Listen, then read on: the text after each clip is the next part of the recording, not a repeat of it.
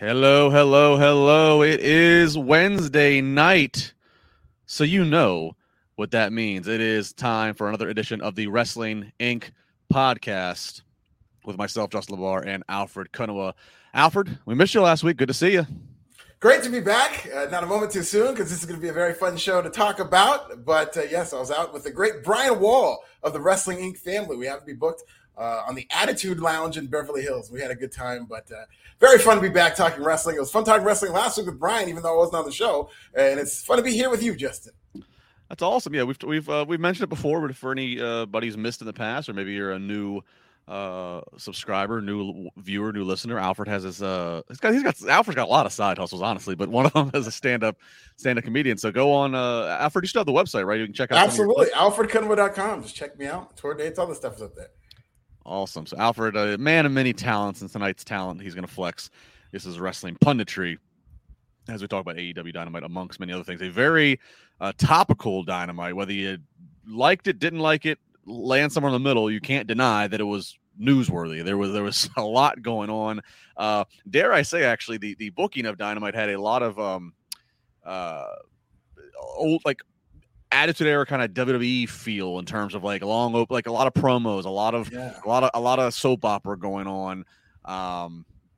So we'll talk about it all, but entertaining. Again, we can weigh the pros and cons of what they did here, but we'll get into all of that here in a few minutes. Of course, big shout out to our wonderful sponsors at Manscaped. We'll give a little bit of more information about them here soon. Alfred, before we get into Dynamite, let's talk about a couple news headlines that people can read at WrestlingInc.com. Let's actually start with NXT.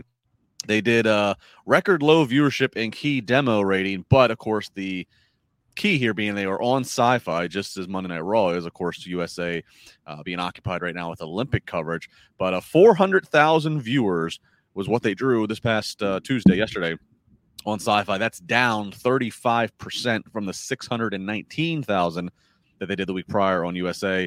The demo was a 0.07 rating in that 18 to 49 demo. That's down 46%.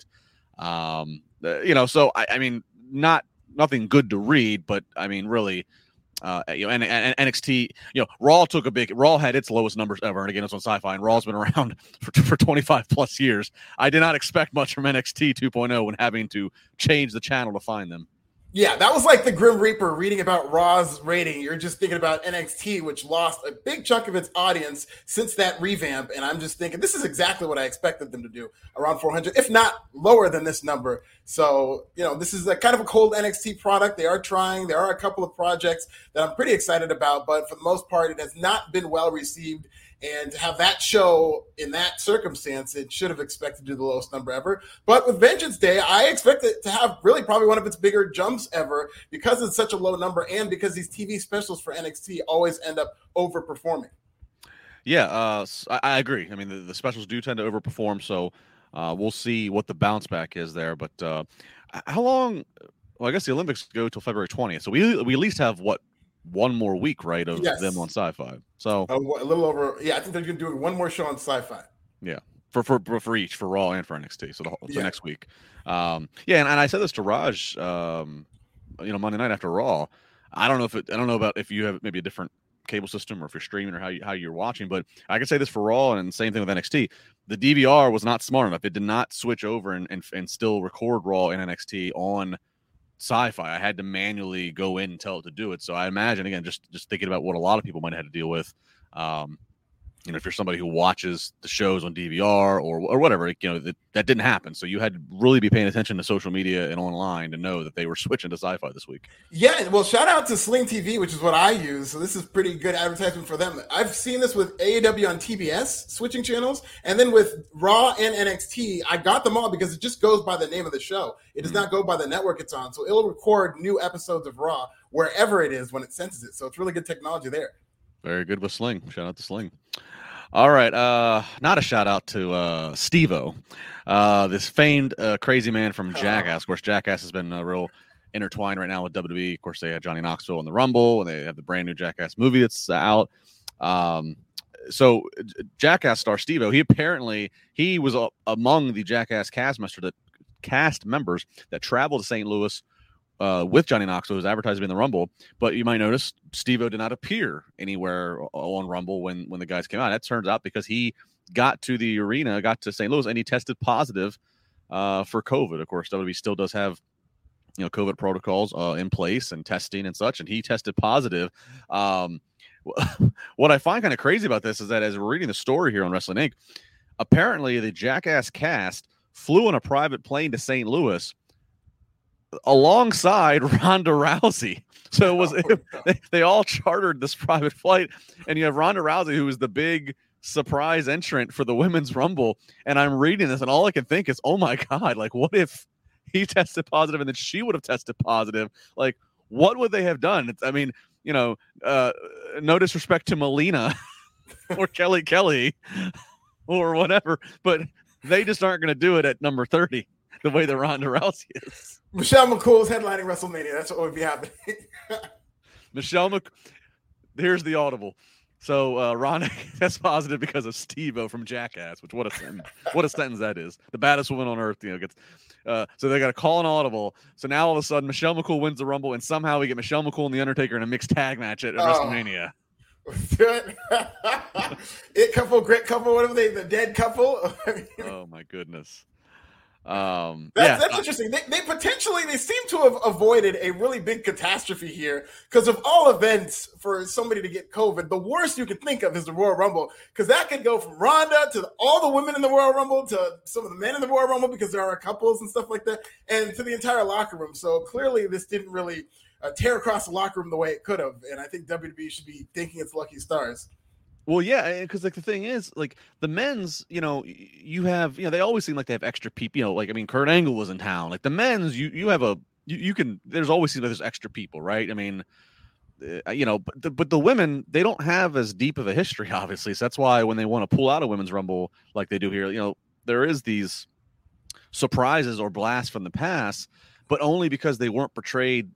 They were portrayed, a lot of them, in brawl and panty matches or 2 or 3 minutes. They don't have that. It's fun to see them, fun to hear the music, whatever, but they don't have, the women's depth just isn't what it is. They don't have the number of years in history that WWE does with the men. So you can deal with somebody, you can deal with audibles for the men, but for the women, like, this is your big deal. This is Ronda, who's coming back to main event WrestleMania. So that's all I can think when I'm reading the story. And then I'm like, all right, if they know that she traveled with Steve-O and crew, if Steve-O gets tested first, do you then all of a sudden forget to test Ronda?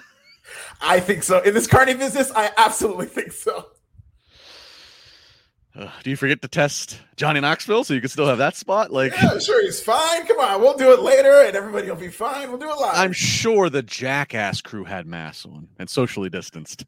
Yeah, so of all people, to adhere to the health standards in this country, the Jackass crew are definitely on top of my mind. Oh boy! All right. Well, finally, a last news headline. We'll kind of tie it into going into Dynamite. We're going to go a little out of order tonight for Dynamite. I figured that was probably best for business, as a wise man once said. So let's talk about one of the big things going into tonight's Dynamite was surprises. Tony Khan even used only a handful of people knew this big surprise, big name. Forbidden Door, all this thing getting thrown out there. It's advertised there's going to be an Isaiah Cassidy match against a mystery opponent. Of course, the winner's going to qualify for the ladder match at Revolution, and so that's where we're at. That's what we're looking for. A lot of speculation, a lot of rumors of different names, and it gets to be revealed as Limitless Keith Lee. Huge pop from the crowd. Of course, Keith Lee, no longer with WWE. He had a great run in NXT, went to WWE. Changed his music, changed his ring attire, called him the Bearcat. Then they fired him. So a lot here. And there was a lot of speculation. Keith Lee was certainly one of the front runners of names being rumored. And again, you can read about that on Wrestling Inc. And it's been a big week for Lee. Lee actually got married to Mia Yim this past weekend. So this is probably one of the biggest weeks of his life, both personally and professionally. Congrats to both of them. But Keith Lee, Alfred, first off, with all the ballyhoo going into, there's a new signee. Did Keith Lee live up to that hype? Pardon my Swahili, but I fucking love this. Yes, he lived up to this hype from me. I know in name value, people are now going to dissect this because of how much hype was put behind this. Tony Khan said this was going to be a signing to the Forbidden Door. I think a lot of people, the majority of people would have told you it's going to be Keith Lee. So as a name value, I think it's fine, but people may have expected bigger. That's always going to happen based on Tony Khan being enthusiastic about his signings. We've seen this done in the past. Having said that, if you look at this segment in a box, this man came off like one of the biggest, if not the biggest star in professional wrestling. He looked like a get. The way this whole thing was produced from Jim Ross, like it reminded me of when Queen Elizabeth debuted on WWF and Jim Ross, or not Jim Ross, it was Vince McMahon just marveled in this like delicate, like, oh my God, look at this beautiful. That was the tone that Jim Ross is using. Like he was legitimately taken aback. So I can't really wait for Jim Ross to call Keith Lee matches. I think they did a good job with it. And another thing I liked is that you saw the debut of Jay White right before this. So it was implied that maybe that's the guy who's walking through this literal forbidden door, contracted with New Japan Pro Wrestling. Maybe that's the guy. So it was an even bigger element of surprise when it actually ended up being Keith Lee in addition. So all of those sums together, I think this whole thing lived past the hype. It was kind of cool, I'll say, in the whole night, as we'll talk about more of it. Was they did leave several openings. You, of course, know there's going to be some surprise here because the opponents, the mystery opponents, the Silhouette. But then earlier in the night, CM Punk needs to find a partner. So like, okay, well so they did do a nice job trying to keep you on your toes of not knowing necessarily how many surprises there would be and when and where they would be. So I do appreciate that. This was Keith Lee's second biggest pop behind the Rumble appearance in 2020 when he has the stare down with Brock. This was the next biggest. And a great crowd, by the way, tonight. They were in Atlantic City, a former site of WrestleMania 4 and 5 for the little trivia there. I think Keith Lee's a good sign. I think he improves your roster. I think, there is not others like Keith Lee there. Okay, he's a big guy, but of course he I've always appreciated the Bam and Bigelow's, the Vaders, the big guys who when they want to can do things the big guy shouldn't be able to do. And Keith Lee put that on display tonight. And he also put the power on display. I think Keith Lee's a good signing. I think the biggest critiques is the Tony Khan. He's so enthusiastic that he sometimes is too close to it. He can't step away and like kind of fairly evaluate what's going to be perceived by the general masses, not the most hardcore fans, but just the general masses. We had Wrestling Naked stories of only a handful of people know this big surprise. There needs to be a fair evaluation of what's a big surprise. It's good to have them. Keith Lee fell in the middle. He certainly is more than, it's good to have him. But like big surprise, big, like potentially altering the business, getting CM Punk back after 7 years, that's a big surprise. Getting Bryan Danielson, who just 6 months earlier main evented was in WrestleMania. That's a big, but like I think we have to watch and make sure Tony doesn't start Dixie-ing us, as in Dixie Carter.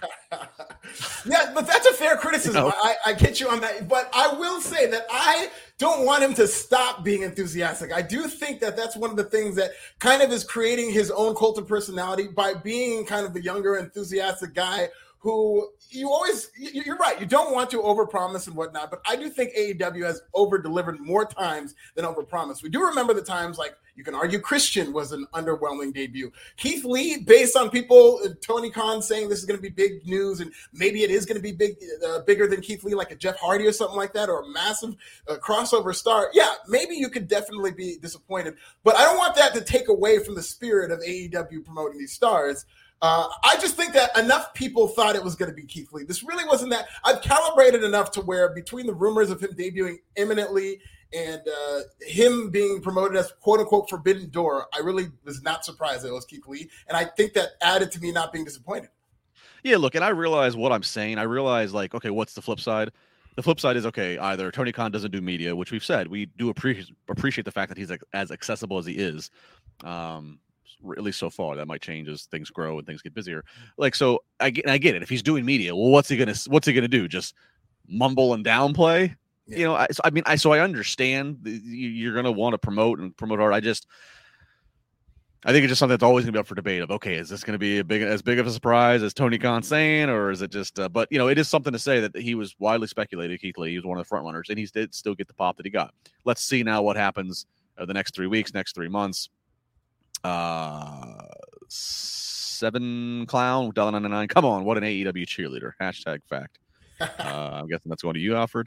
I'm a Keith Lee cheerleader is what I am. He looked more like Bearcat Wright than he did when they were telling me he's a Bearcat and putting him in baggy trunks and a tank top. I really loved the demonstration of Keith Lee. And really, they just, the way to book Keith Lee is in his catchphrase. Let him bask in his glory. That's what they do. Yeah. They just step back. They let the guy bask. These people are going crazy. He's got his shirt off. Like, this man is back. I love what they did. I love that they knew exactly what to do, and that's really not much of it all because he's a really big star. Well, that is a fair point. Well, and then we have Corey Pride here. Corey says, disagree with Justin. Keith Lee is a game changer. Corey, with all due respect, you say game changer. Let me just put this in perspective. They had a very good build of a CM freaking Punk versus their number one heel in MJF. A great build. They had that big match.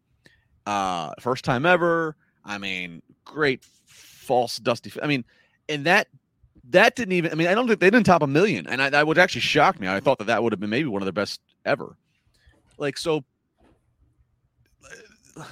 Keith Lee is not going, like, Keith Lee is good for the roster. When this roster started in 2019, when Dynamite started, I should say, they had what they had to pick from.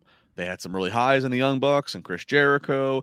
Then they had some guys like Joey Janela, who has his own fan base, but, where's he now? Like, I mean, they also had some guys and girls who was just, they had what they had. And now as more people have gotten released from WWE at an accelerated pace, and now as AEW has more credibility, their roster is getting better and better every month. And then they are having to filter out the guys and girls who just aren't cutting it or aren't the same value. Like, so Keith Lee is definitely better for the roster, but like, I'm very, very, very particular about the term game changer. So like, let's just watch it. That's just what I'm saying. Like that, when I hear big signing, I'm expecting game changer. I don't think Keith Lee is that. I think he is it makes sense to pick it. You sign Keith Lee.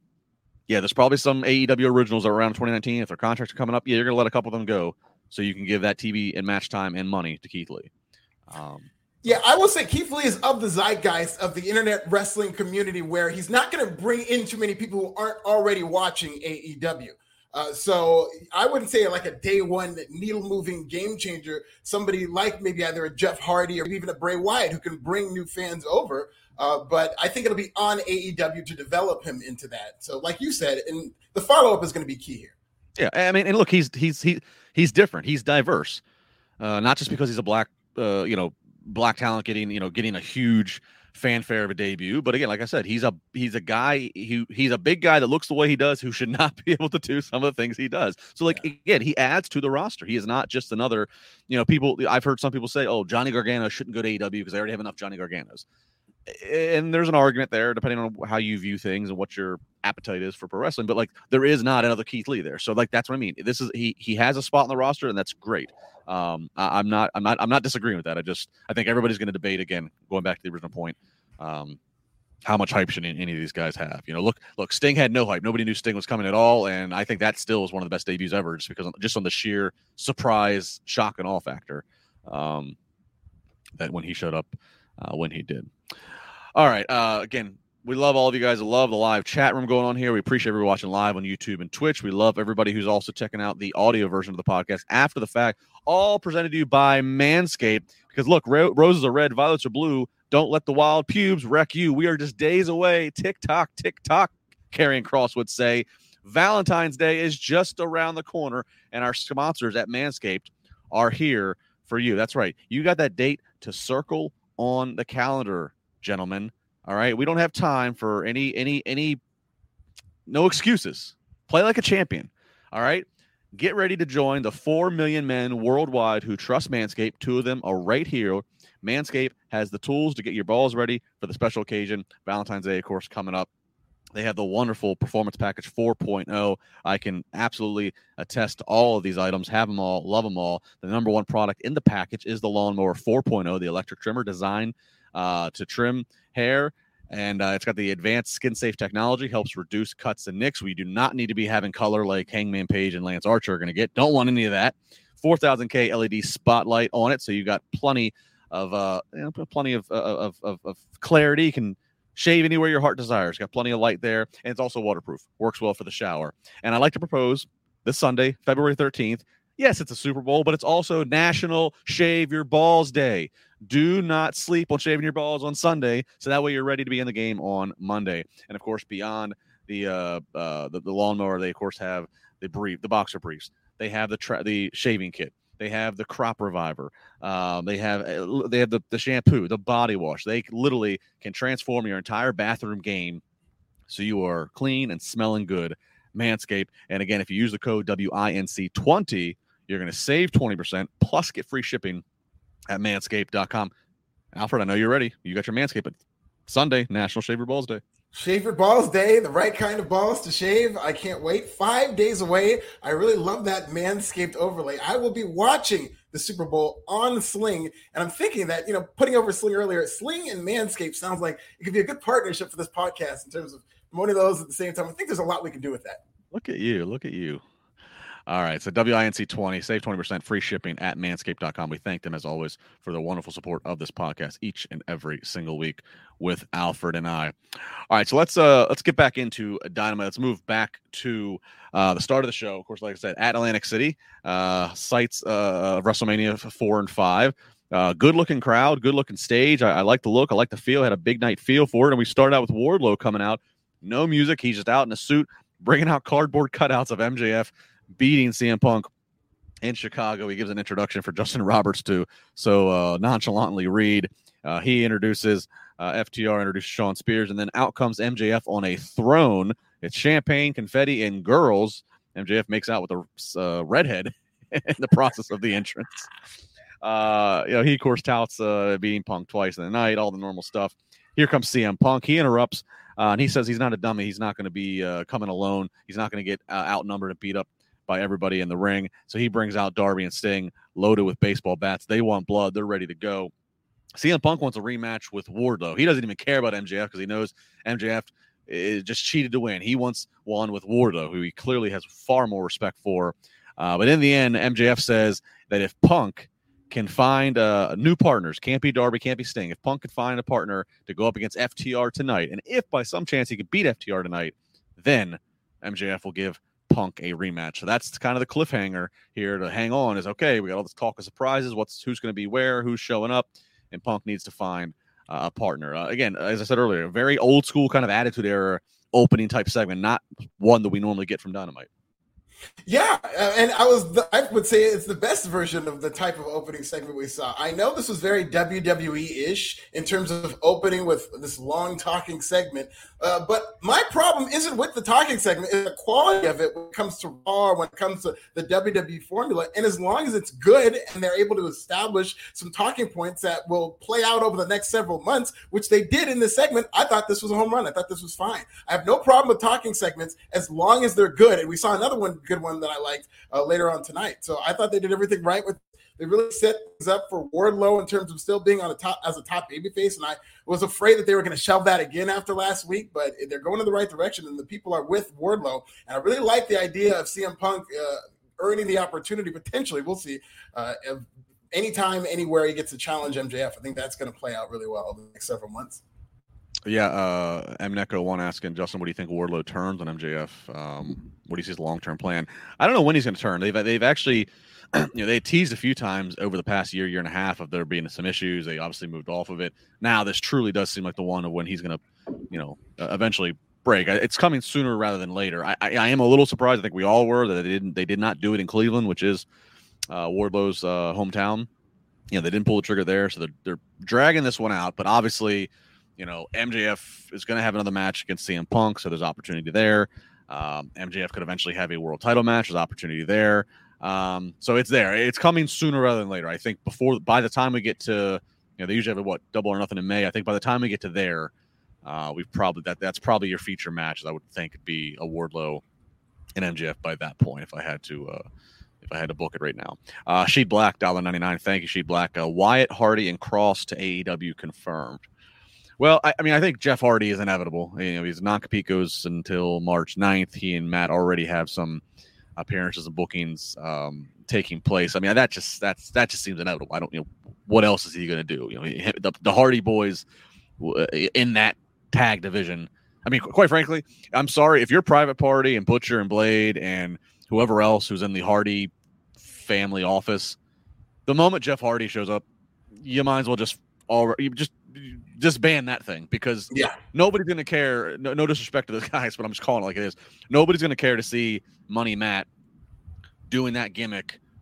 Why, with those guys, which quite frankly, it's really a random assortment, quite honestly, when everybody's going to see him and Jeff. So I think that's inevitable. I kind of think Wyatt Wyndham eventually. I think that's one we're all waiting for. Maybe he's doing other projects. Cross has already got some other stuff lined up. He's advertised for stuff all the way through Mania weekend, I believe. So not that he couldn't still do that and work for AEW, but I don't know. I don't know when we see them, Alfred, but I think Hardy, absolutely. Yeah, I think Hardy is the most likely, just based on his link to Matt Hardy. Matt Hardy was having a lot of fun with fans saying that maybe Tony Khan bought out Jeff Hardy's contract, which I didn't expect. But I think it'll be good to see the Hardy Boys reunited in AEW, as long as Jeff Hardy has everything under control, which you always hope for with him. And I'd look forward. I think that's the next, maybe you can call it a while. That would be a game changer to a degree. Jeff Hardy's one of those guys. If you choose to make him into a star that he is, people will go with it. And even if you beat him, people will still remain behind Jeff Hardy. So he could definitely be either a tag team or a single superstar, as long as he stays consistent. So I want to bring up several people have just brought this to my attention real quick, going back to Tony Khan and Issa. Shia brought this up as well. Just so I want to get to this since it's kind of like breaking. So 5 minutes ago, Tony Khan tweeted this. He goes, "I didn't secure Jay White until Sunday. I realized after the fact that Friday night I butchered my own definition of Forbidden Door and hyping tonight. I heard the fans' feedback and wanted to ensure that tonight was a special AEW Dynamite for all. Thank you for everyone who watched." So okay, good for him. And Issa and I, shout out to Issa. That's my peoples. And we talked about this last night of the definition of Forbidden Door, how it has been bastardized. And I do sympathize with this.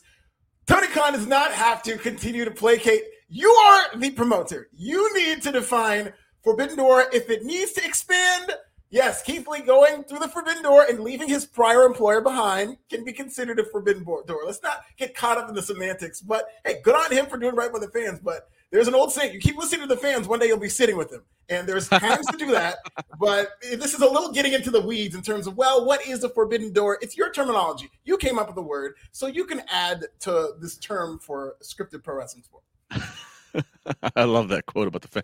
It makes me think of, I was thinking a lot about Moneyball today because rest in peace, Jeremy Giambi passing away. I think about that scene when Billy, in the movie at least, when Billy Bean and his one coach goes to Scott Hatterberg's house and they want him to switch from catcher to first base. And he's like, well, what about the fans? And then the coach like, yeah, maybe one of the fans can play first base.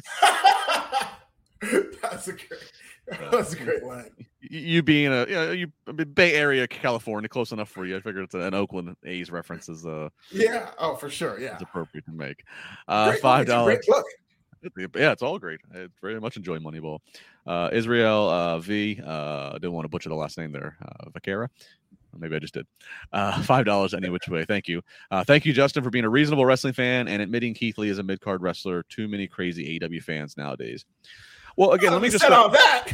Well, let me clarify. Again, I'm not. Keith Lee might ascend to be in the main event of AEW. He was only a mid-card wrestler in W. Well, I mean, he was a star in NXT. Once he got to Raw and SmackDown, he was a mid-card for the brief time and very incoherent time. I mean, they messed with everything with him live week to week, and then he was injured or he was, I think, sick for a while. So, it didn't. That's not a fair. He could ascend to the main event in AEW. What I mean, if you want to say that I'm saying that he's a mid-carder, what I'm saying is that's what he's been up to this point.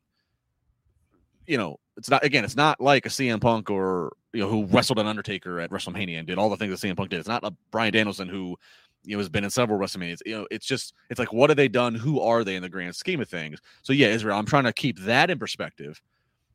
But, again, as I said, he is diverse. He's different. The fans responded to him big. Now let me hear these pops continue. You got a great pop tonight because it's a surprise. Let me hear these pops sustain. If these pops and reactions sustain, and people are singing "Bask in His Glory" before he's even done a move, and if what's happened tonight is a sign of what's going to happen with regularity, I think it's very possible within the next 12 months he is in. Whether it's TNT or World Title, he's in a title picture. I think that's very possible. Yeah, and I think it's very likely that these are going to continue. This is going to be up to AEW of supplying Keith Lee, building him up as a character, letting him talk, cut promos, And I would say in terms of what we're talking about needle movers and game changers and whatnot, the day one game changer, there's only a few people, maybe you can count them on one hand like that in wrestling, present day, who can go to AEW and who are in consideration to go to AEW and make that one day one impact. Okay. Keith Lee is somebody with the potential to do that. And I think that's going to be incumbent on AEW. But like, I don't agree that he's one of these maybe at the upper crust of wrestling, like the top 5, quote unquote, needle movers or game changers. But this is a story in terms of the potential that he could have in AEW. Sure. Absolutely agree with that statement. Another super chat coming in. We appreciate it from James. James Z, $5. Wardlow wins the TNT champ and MJF demands he gives it to him.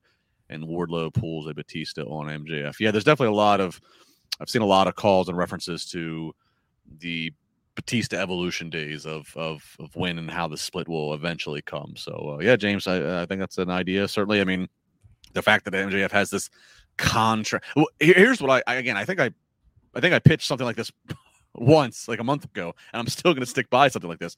Punk wants another match with Wardlow. You know, we can hear respect in Punk's voice to Wardlow, and that Wardlow took him, to the limit that he did. I still think what a great situation it is if Punk gets a rematch with Wardlow and Punk says, like, I'm going to get, like somehow we work Punk into getting Wardlow's freedom. That somehow Punk fights for getting Wardlow's contractual freedom. And there's this dynamic here of, like, I don't know. I still can't get over that. The fact that MJF has it, and that anything Wardlow does is supposed to de facto come to MJF, albeit in titles. I just think there's something there of CM Punk helping get that freedom. CM Punk, the ultimate enemy of MJF.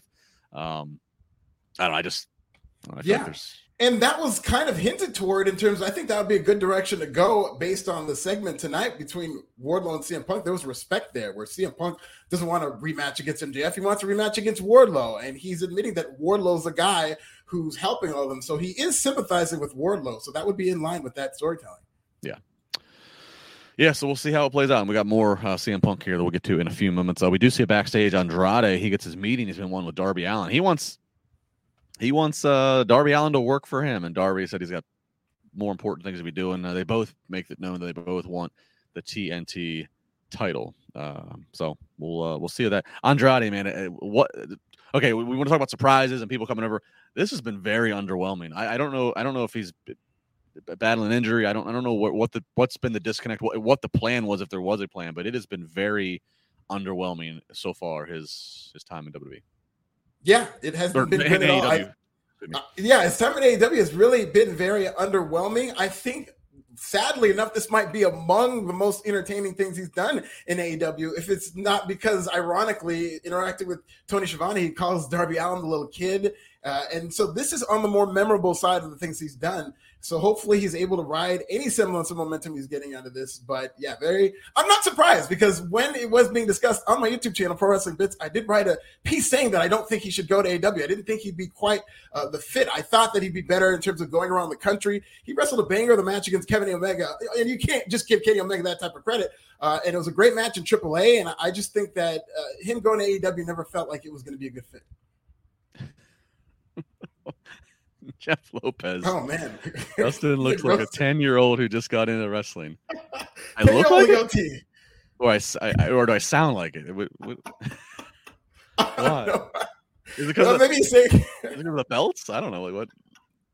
For the record, I actually say I'm not a belt collector. Like, I have a couple belts. Every single belt I have has actually been gifted to me. I've never spent a dime on a belt, and that's a true story. I don't complain about the very nice gifts that I've gotten or the way I've gotten them, but I just use them now as props, because I'm not a guy that wears a belt to Walmart and proclaims to be a champion of anything. Yeah, the only belt I've ever had, I didn't buy it, but it was a fantasy football championship belt from 2019. Well, that's okay. I mean, that's got like a fun theme to it, because fantasy football, and you can tout you're the champion. Like, I always laugh at, like, I mean, it's one thing to be a belt collector and like Conrad, obviously, like if you're a belt collector and you're really that's great. That's, if you preserve them, take care of them, put them in a case. Again, I always laugh at the guys who, like I said, wear them to, like, out in public. Like, I mean, you go to a Walmart in some places and you see a dude wearing a WWE replica belt. I've seen some of those on that website, People of Walmart. I've seen people with WWE belts. Right. It's like, brother, who did you beat in self-checkout to make you think that you're going to be world champion? Yeah, they always had that swagger, like they actually did win it. I've seen it at events. Love it, love it, love it. All right, up next, Wardlow is back out. A little bit of Superman stuff. He jumped into the phone booth and was out of the suit and into the spandex. Wardlow up against the Blade. This was not a quick Wardlow one. This even, and the fact goes through commercial. So Wardlow has to sell a little bit to Blade, but ultimately Wardlow's going to end up hitting the Powerbomb Symphony. I think 5 powerbombs was the count tonight. And then after the match, of course, Shawn Spears getting his chairs in there to just aggravate Wardlow. So more of the same. But I'll tell you what. Again, with the depth of talent they have that they can put on these shows, they are making a point to put Wardlow out there every single week. So I have to believe they have a date circled somewhere, and they are working backwards, booking backwards, as you should, of what they need to have accomplished by the time they get to said circled date. So we'll keep our eye on that. Wardlow was the big star, I think, tonight in terms of AEW getting behind him. It worked in the opening segment, and then when he came out and did this, they were chanting Wardlow the same way they do Goldberg. And I felt like this match went way too long. He was selling way too much, doing these suplexes, kind of like Brock Lesnar. But they came alive for the power bombs. I thought this is great, and it's just simple. As much as AEW and its fan base wants to pride itself on professional wrestling, which is its own thing in terms of work rate and whatnot, what's working a lot for AEW are the old school tactics of 80s pro wrestling, where it's the big guy, you don't overexpose them, you have them do something really well, really explosive. It's the big woman in Jade Cargill, who might be a top 5 ratings mover in terms of the numbers every single week, and it's the simplified professional wrestling. Jeff Lopez clarifying. Justin, I'm playing. It's the blue polo. It'll look pretty good. I don't know. Blue polo. That's a fire polo. Under Armour. Shout out to Under Armour. Love my Raj and I have been trying to get Under Armour on the on the hook for a while. All right, keeping it going. It's the blue. It brings out the eyes. All right, up next, Jericho. Mandatory attendance, Alfred. Inner Circle, got to have a meeting. Got to have a come to Jesus meeting. What's going on here, fellas? Jericho, Hager, and Sammy are out. Inner Circle, vests and all. Santana and Ortiz, they come out separately. And Santana and Ortiz getting a big promo here. They're basically saying, Chris Jericho, you only care about Chris Jericho. You run down Eddie Kingston. He's done more for us than you ever have. Jericho says he got the wrong members of LAX. That touched the nerve. Then Sammy grabs a mic, and Sammy says, all this bickering isn't helping me get to my goals, which is to be the best. So until you guys figure this stuff out, I'm outie. So he walks. So now it leaves Santana and Ortiz, and they challenge the remaining 2 guys in the ring, and that's Jericho and Jake Hager, for a match next week. Jericho very heelish in the promo. The way he ran down Santana and Ortiz. This kind of feels in the position that they are looking at a Jericho heel turn. And I'll be honest, just by the way this felt, I think this match is going to be a ring the bell, ding, ding, ding. I think Jake Hager's turning on Jericho. I think everybody's abandoning Chris Jericho. That's how I kind of felt after this segment. Alfred, what say you? Yeah, I thought Jericho came off as a big heel. Calling himself the influencer does not sound like a babyface line. That word has a lot of baggage and negativity with it. And he immediately got booed by this crowd by saying this. I thought this was crazy to say and see, but Santana washed Chris Jericho in this promo. Santana was a big star coming out of this segment. I felt like he got the crowd to sympathize with him. I felt like that may have been the goal of this segment. But if you compare these promos in this exchange, and this was a fantastic segment in terms of what they did. I thought Santana was unbelievable in this, right down to him looking dead into the camera as Jericho was losing his shit, which I thought the segment was great. And I think this is partly Jericho putting over the young up-and-coming guy, but Santana and Ortiz don't get too many opportunities like this, much toward what they're saying in their promo. It's also kind of real life in terms of the opportunities they get. And when they gave him the speaking opportunity, I thought he knocked out of the park. I thought Ortiz was very good. And that's what I came away saying. It's like, man, this Santana is a freaking star. Yeah, good call on the extra stuff. Not even what they were saying, but you're right. What Santana and Ortiz were doing, just they felt like they were not going to be punked out verbally by Chris Jericho. They were not going to be intimidated by Chris Jericho verbally. $5 Sacred Monkey Bone. When will Lana let Miro out of his exile punishment? I want Miro versus Keith Lee ASAP. Yeah, Miro won. He's had some really great showings at times in AEW, but again, it's kind of like we haven't seen him necessarily with as much consistency. It's a big roster. It is. I mean, it's a big roster. And you look at like nights like tonight, the amount of guys in talent that got multiple segments. Mm-hmm. CM Punk and FTR and Wardlow and Adam Cole and who else? I mean, so that doesn't help things either when you're trying to get more people on when you have. And granted, they're all good segments that matter, but that doesn't help trying to get everybody on. Yeah, even if it is an injury thing with Miro, he was doing some of the best work of his career just doing those backstage segments, which I would imagine he'd be able to do even if he was injured. I mean, I think those were fantastic, and they just disappeared. Yeah, I mean, with Miro, I mean, when he got into the, I'm your God, when he got into the God promos, I mean, he really, he's one of the best examples they've had so far of somebody they brought in, that was, had a reputation, or AKA, formerly of WWE. Complete stinker when he came in doing the whole best man thing, and then just turned it on after he got out of the thing with whatchamacallit, blanking on his name, the guy and the girl that they got Kip Sabian and Penelope Ford. Thank you. After he got away from that, he was off and running. It was tremendous. Yeah. So Stephen Marcachilli, $4.99. Do you see Bray or Cross going back to WWE? Do they fit more so than AEW? Well, both of them. I actually could see Bray maybe going back, but I mean, from also what we've heard, he seems so creatively just upset with them that he had so many ideas and so many things, and just I think a lot of things he just didn't like of their touch or spin on it. So there's that. I mean, yeah, again, Cross, fantastic NXT entrance, great NXT run, and then as he's been talking about, he's in a lot of interviews recently. He doesn't know what the F was going on when he came up in the summer, and it was just poorly handled and poorly communicated. So I don't see Cross going back anytime. I think Cross is best if you're a WWE fan that wants to see Karrion Kross back on WWE programming. The best thing you can hope for is Killer Kross goes somewhere else, AEW or wherever, kind of like a Drew McIntyre situation. He goes somewhere else, it lights the world on fire like that, and gets him calling him, and he's back in a couple years. We saw it with Drew McIntyre. We saw it with Matt Hardy. We see guys go away. They refine themselves. They polish themselves. They get themselves over in other places, and that's probably the best thing I can imagine for Kross as it relates to WWE. If I was Karrion Kross, in terms of going to WWE, I'd run for my life. I'd never look back. That was just such an ugly period in terms of how he flamed out over there that I don't think he'll ever be able to overcome unless he goes the Drew McIntyre route and, to your point, makes himself a bigger star elsewhere. So I don't see him going to WWE anytime soon. And with Bray Wyatt, it just felt like such a line in the sand was drawn when he was released. I felt like there's personal issues that went behind that just as much as financial issues in the time that we're in. And even though WWE realizes his value, they still sell his merchandise. I just don't think either side is going to be reconciling anytime soon. Yeah. Keith, $2. This is a good point. A little part of me thought about this as I'm watching Jericho and I'm writing down notes of I think he's turning heel. Keith asks, would people still sing Judas to a heel Jericho? And I think that they would still sing because AEW is very big on fan interaction. The fans would still sing it. I think what you'd have to do as part of the heel heat, you'd have to deprive them of that. You'd have to let the start of the song hit, the doon, doon, doon, doon, let them get all excited.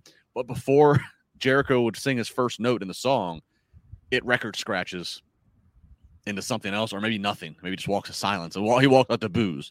That would be the best thing you can do to curtail because the AEW fans especially see shades of gray. They are fine with cheering the heel if it's something really cool or whatever. So I think that would be something they'd have to do if they truly wanted Jericho to get MJF or Dan Lambert heat. You got to take the music away from them.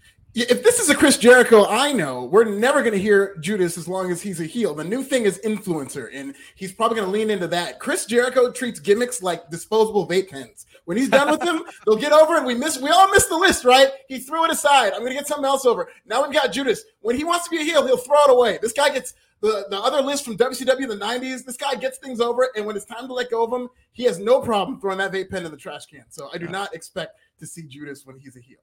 Great opinion and great facts with that. That's well played there, Alfred. So but a great question there about the music. Sorry, we had another super chat here. This was just a nice giving of money. Drake Haig $3. Drake, if you accidentally submitted it and meant to type something, type it again. We'll try to pull it up. I love that, the vape pen. Oh, Oracle. You're good, you. That's why you do this. All right. We mentioned it earlier, but we'll get into the segment. Backstage, we see the Bucks and Adam Cole.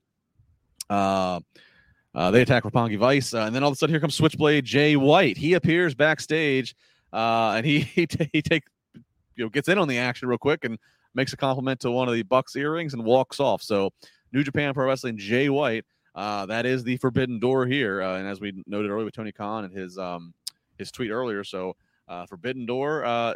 This one a little bit more down the niche. You have to be know some of the backstory of the Bucks, and they did actually give some context to this later in a backstage with Bucks and Adam Cole. And basically the story here is, Jay White's had some, he was once the rival to Kenny Omega, this history with the Bucks, and they kind of are setting the story up that Adam Cole knew Jay White was there, didn't bother to tell the Bucks. Bucks are like, this might cause a problem around here. And Adam Cole's like, oh no, it'll be fine. So more of the story of Cole and the Bucks, who's trusting who and whose alliance is where. Alfred, what was your reaction when you saw Switchblade walk onto the screen? I thought this was great. I thought this was right up the alley of the Forbidden Door. That thought did come into my mind that maybe this is assurances for Tony Khan for technically promising the Forbidden Door, which was the subject of a lot of debate as to what that means. This did qualify for that. I think this really, really helped the next segment with Keith Lee. And let me tell you this, when I saw Jay White from the shoulders, I didn't really bother to look at the logo, which I'm now very familiar with. When I saw it, I knew it was Jay White. Initially, I thought that was Kenny Omega. And I don't know if that pop was all for Jay White. I think a lot of people might have popped thinking it was Kenny Omega, just based on the storyline of, we're all waiting for Kenny Omega to return to the Young Bucks. And then I realized that it was Jay White a little later on. So this is a kind of something, again, that AEW's audience who already watched, this is going to be excited. But we're going to need to see more. It's big for the wrestling fans in terms of Jay White debuting. I'm pretty excited about this. Fair enough. And then we get into, you said Isaiah Cassidy versus Keith Lee. We kind of already touched on the Keith Lee aspect. I do want to give a shout. We to notice the fans chanting "Bask in His Glory." Keith Lee just sends Isaiah Cassidy sailing the opening parts of the match. Keith Lee gets the win as expected. Post match, though, Private Party tries to attack him, and it ends in a spot where Keith Lee's on the outside, and he catches both members of Private Party and power bombs one onto the other one. It's just an incredible showing of strength from Keith Lee. I mean, really, he hit the mark here. Again, we'll just kind of wrap up the Keith Lee point. Hit a home run. The huge the music was a pop. The entrance was a pop. He looked good. He was fired up. The crowd was, again, chanting it, for him before he even laid a finger on anybody. Overall, really good. And again, now he's qualified for the big match, for the big ladder match at Revolution in March. So, Keith Lee, let's keep your eyes on him and see what he does. It's going to be excellent. I like that, and I brought up the JR element. I really do like the fact that some of these guys like Keith Lee of this generation, Jim Ross never got to call their matches, and it just sprung up to me because it was so refreshing to see Jim Ross in real time reacting to Keith Lee for the first time, and I thought it was great. Yeah. I wonder, too. I don't know. There hasn't been as much documentation about AEW, obviously there is WWE just because of the time they've been around, but I don't know what level of in the know JR is having with AEW to the point of I don't know if he, we used to always hear when he was with Lawler in the WWE golden days, Lawler wouldn't go to production meetings because Lawler wanted to genuinely be surprised with things. He just wanted to react naturally. He felt that was how his best color commentator work would be. JR, of course, was in on the know because he had to lead the show and he was talent relations and everything else, so he had to know everything. He doesn't have that responsibility now with AEW, so I'm kind of curious if does Tony Schiavone and Excalibur go to production meetings? Does JR try to stay out and try to just react naturally, or I'd be curious to know exactly what his workflow is. But I think you're right though. That was a great organic element, was to hear Jim frickin' Ross just kind of letting his feelings out live and not reading off of any pre-written notes they might have had. All right, so we get FTR versus CM Punk and Jon Moxley. Jon Moxley is the partner who comes into play, and I was scouring the internet. I saw some different people who I trust who were doing different bits of research, and supposedly in anywhere, anytime, CM Punk and Jon Moxley have never tagged ever in their career. These are two guys that are veterans. They've been around. They've never ever tagged. They've been on opposite sides of the ring. We can all remember Shield CM Punk early on in the house shows. Punk would beat up on the Shield, so they've been in the ring together, but they've never tagged. So I thought that was kind of a cool little nugget when I discovered that. This match offered classic tag team match.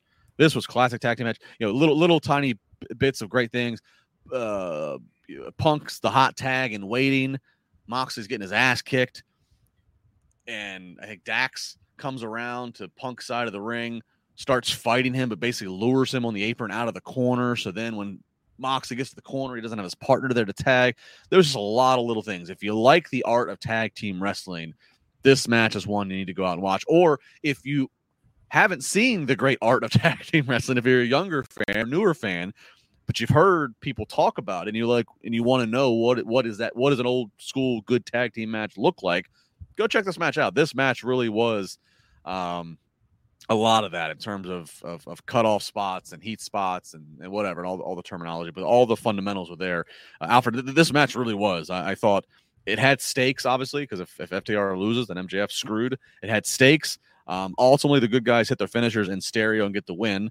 But again, I can't say enough. This might have been my favorite match of the night from a wrestling standpoint. Yeah, this was an excellent match. And what tells you that is this Keith Lee segment was one of those where it's like, may God have mercy on who has to follow this. And I know CM Punk and Moxley are big stars and whatnot, but the fact that this match got over to the degree it did right after that segment tells you how great it was. And I thought it was phenomenal in terms of a tag team match. You've got arguably the best tag team in wrestling with FTR against these two great big stars who also understand the psychology of tag team wrestling. And I thought they had a hell of a match. You know that CM Punk's one of these kind of old school, old souls, as are FTR and as is Jon Moxley. So all four of these guys, I'm sure that's why the chemistry was right there in terms of the type of match they wanted to have. And I mean, this is incredible. Yeah, really good match. Really good match. Aaron Mick, $5. If Jericho goes heel, does he start in a new Inner Circle? Nah, I don't think so. What's done is done. It's a complete opposite. He'll probably be by himself, and his gimmick will be that he doesn't trust anybody because his best friends betrayed him. So it'll just be a complete departure from what you're seeing right now. I agree.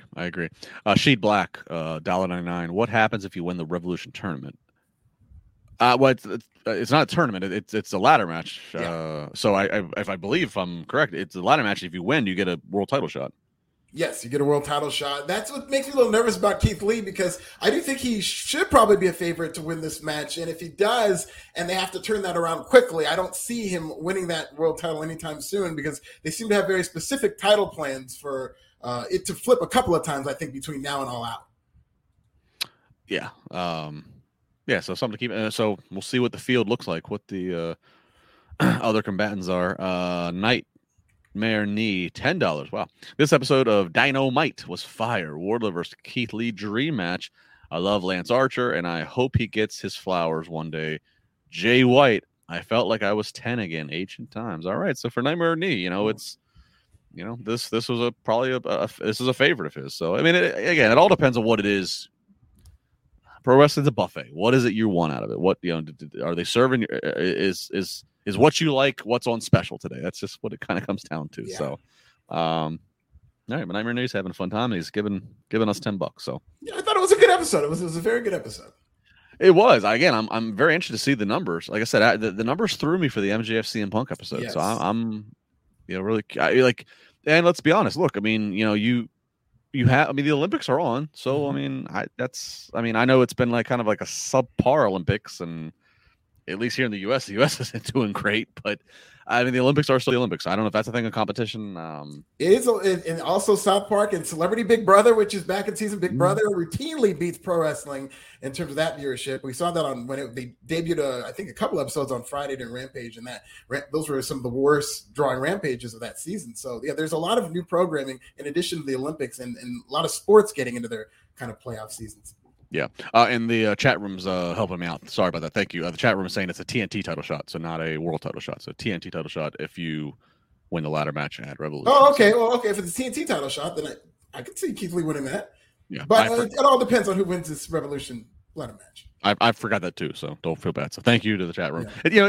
It really is funny. The live, but like between Issa keeping tabs of the Tony Khan tweet, and it's like we have like a host of live producers that are just here helping throw correspondence. Yeah, exactly. Somebody's sitting on Twitter, somebody's on Instagram. Everybody's just watching the field for us as we're out here. Because folks, let me tell you this: doing this stuff live, like I did years. And Alfred and I did years together on I guess it doesn't matter. Raj doesn't care. We did years together on Bleacher Report. I did years, of Chair Shot Rally, and all those things were, you filmed them in studio or on green screen, and they got edited and they got put out. You had time to correct yourself. Doing these things live, I mean, it is like being in the deep end for the first time, and you don't have when you don't have the life jacket on. I mean, because you're just you just roll with it, and so as things are happening, to have you guys be able to throw some nuggets in for us, it is a help. So thanks. And we've had the real life version of this happen. If you remember, after WrestleMania 29, we had that live remote, and it was just supposed to be us, but all those fans started gathering all around us, and there was this guy in like a lucha mask standing right next to me. It was wild. Yeah, quick. Yeah, all right. So quickly, sidebar story time with Big Nasty and LeBar, baby. Yeah, it's 2013. WrestleMania 29 at MetLife. Right. Alfred and I were with Bleacher Report. And yeah, we're supposed to do like this thing outside of the arena, outside of the stadium after Mania. Kind of, think of like College Game Day. It's supposed to be outside, whatever. Fans are there. And we do it. And yeah, it's just, just flying in the seat of your pants. You got fans all around you. And then it's cold out. It's New York in March or April. Oh my God. And then I don't know about you. I don't remember because you and I split after that. Yeah. It was forever to get out of that damn parking lot. Yes. It was the worst. Oh, it was terrible. Yeah. My God. WrestleMania and MetLife. They need to figure that out because it happened the next time they went there too. The next time they went to the MetLife, I got the hotel with the WWE with the crew that was within walking distance because I was not going back to Manhattan again. Very smart. Yes.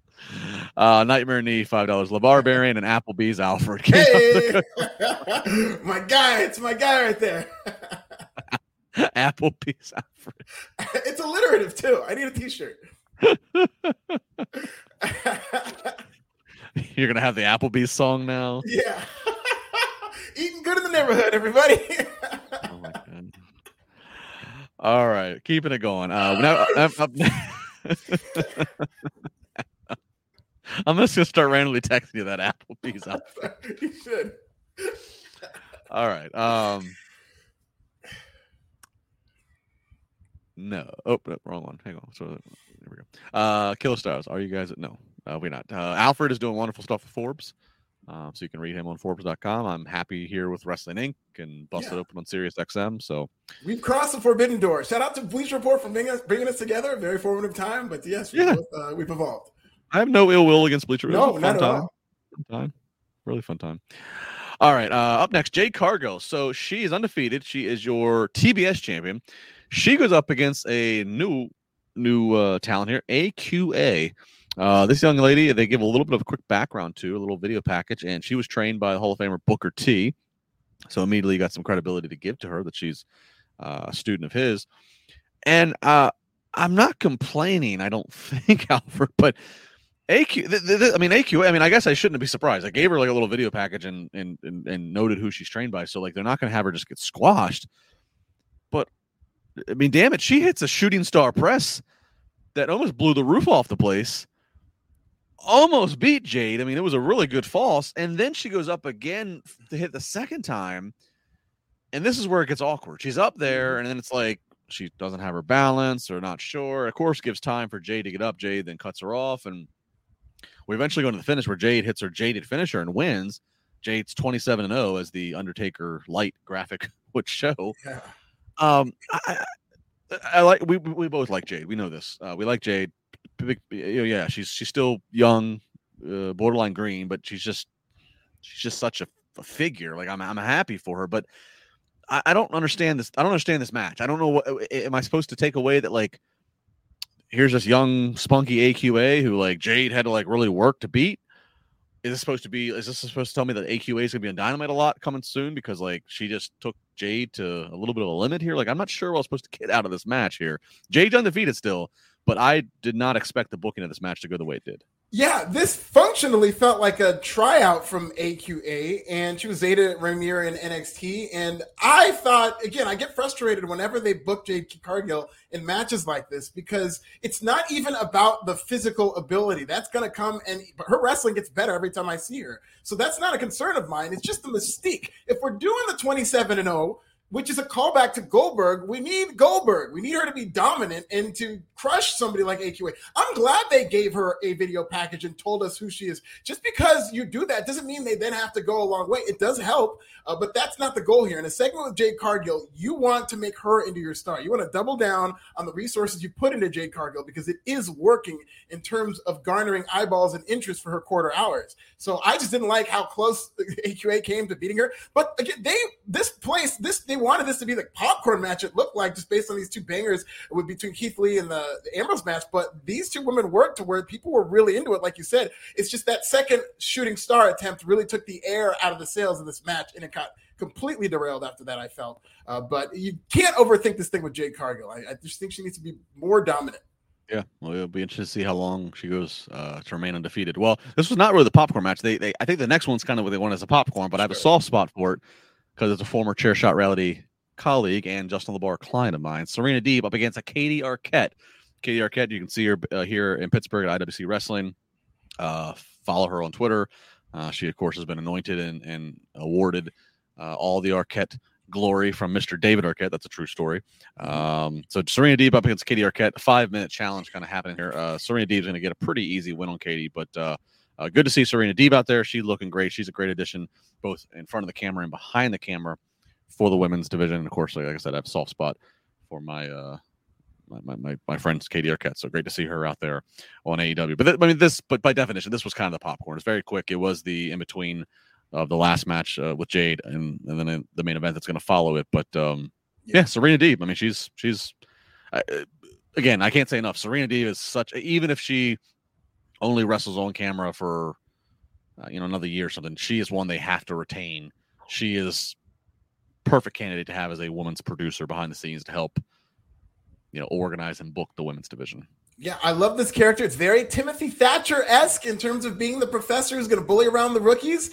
And it works, especially with somebody like Serena Deeb. Only certain types of wrestler can pull this off. And she's definitely that type, somebody who's been in the business for a long time, somebody who's respected by their peers, the woman of 1,000 holds, a very good wrestler. And I think she should do this every week. It's a really good way to get over as a heel. And then if they find a rookie, an up-and-coming name to pull that Barry Horowitz type upset, I think that could be something that could make her into a star.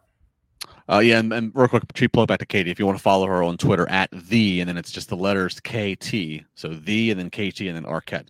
So go follow her. Tell her I sent you. Give her a shout out. Give her a like. Do all the good things. Wonderful girl. All right. So now we go into the main event, Texas Death Match for the AEW World Title. Champion Hangman Adam Page up against challenger Lance Archer. This one, music hits. This one starts in the back, and I kind of like this little touch. Lance Archer attacks Page in the and then the backstage go position. So this fight's in the back. They're now fighting on the stage. It looked like they had some kind of like glass whatever for Archer to make an entrance through. Well, a little reverse psychology. It's not there for him to make an entrance through. It's for him to get tossed back through. Page throws him through this glass pane. Now Archer's immediately got blood. So we got blood as we just start from Archer. This has got all the tricks of the trade. This has got trash can lids and everything else. Dan Lambert and Jake the Snake come out at one point. Dan Lambert undoes the entire top rope. Psychology here is now Hangman doesn't have a top rope to do the buckshot lariat. So that's kind of cool. They're fighting in the crowd. Tons of blood. There's forks being penetrated into the open wounds. Corey, self-mutilation. Let's call it what it is, Justin. Yeah.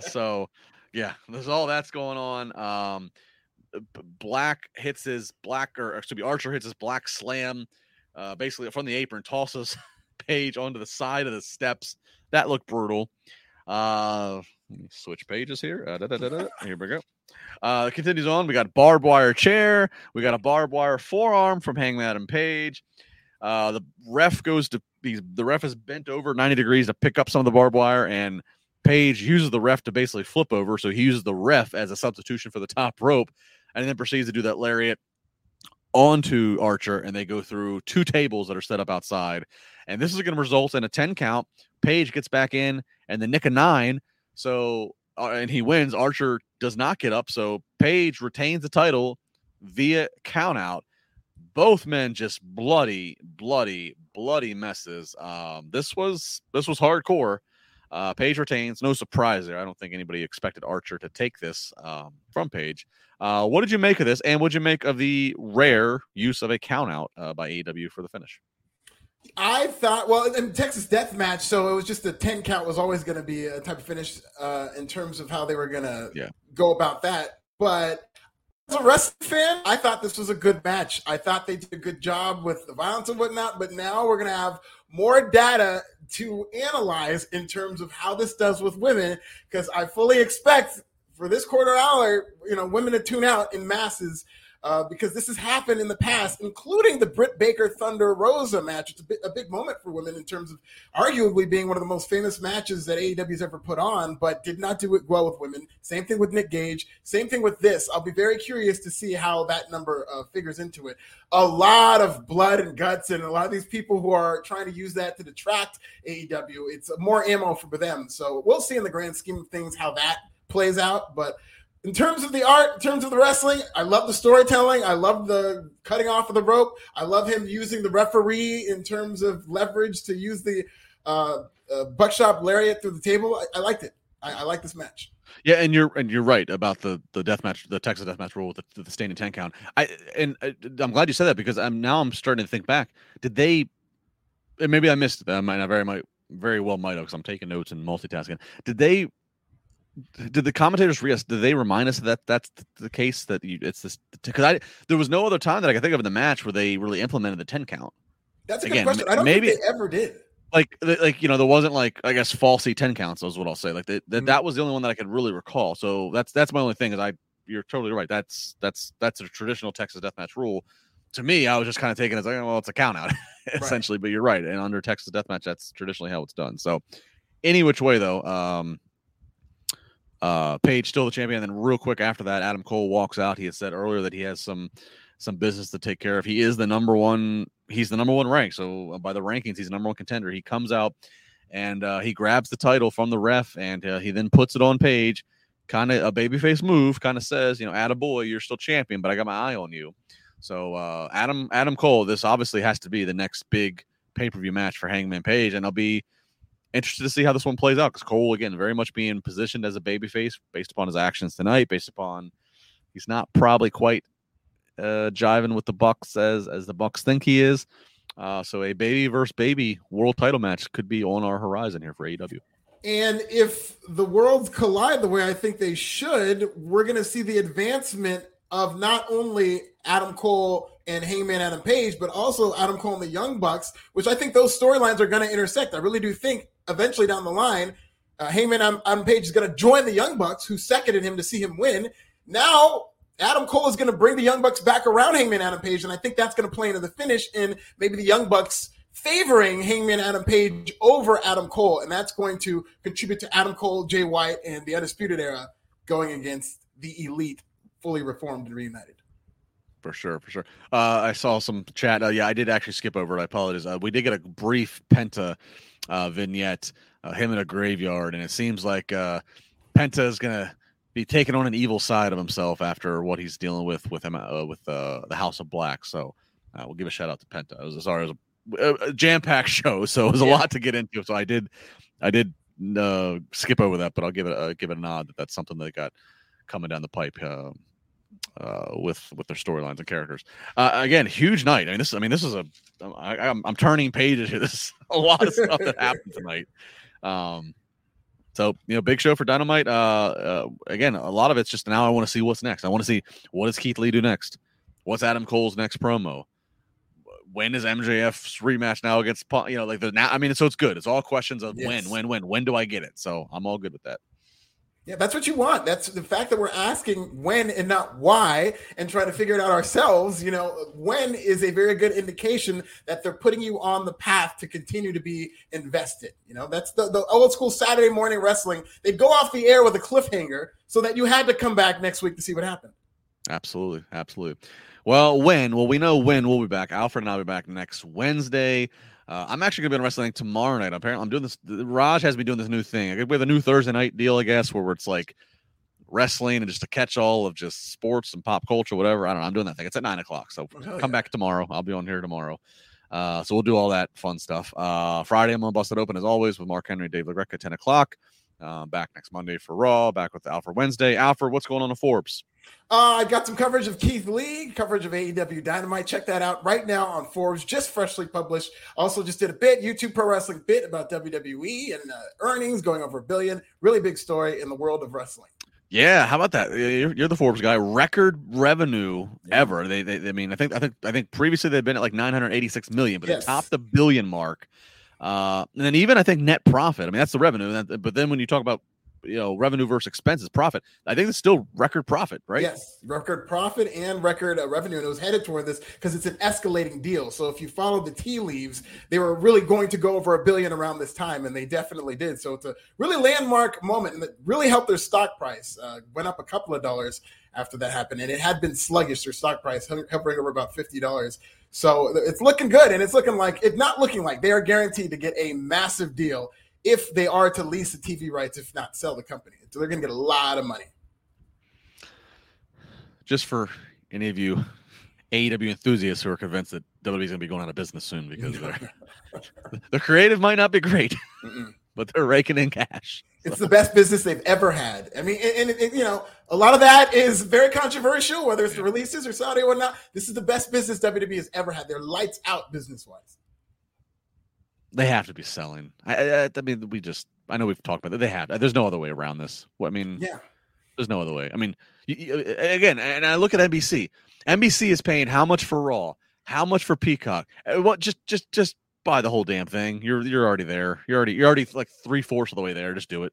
Yeah, NBC could come in, Disney can come in. They could get, the idea that they might be sold, and they're definitely set up. That could be another negotiating ploy where they'll get a better TV deal because somebody is going to pay for a premium knowing that they have to come correct if they're going to get sold somewhere else. So we could see another TV lease, or a Paramount Plus, I think, would overpay for them. Disney Plus, ESPN Plus, I think, would overpay for them in terms of the Disney family. But it does look like they're setting up for a sale.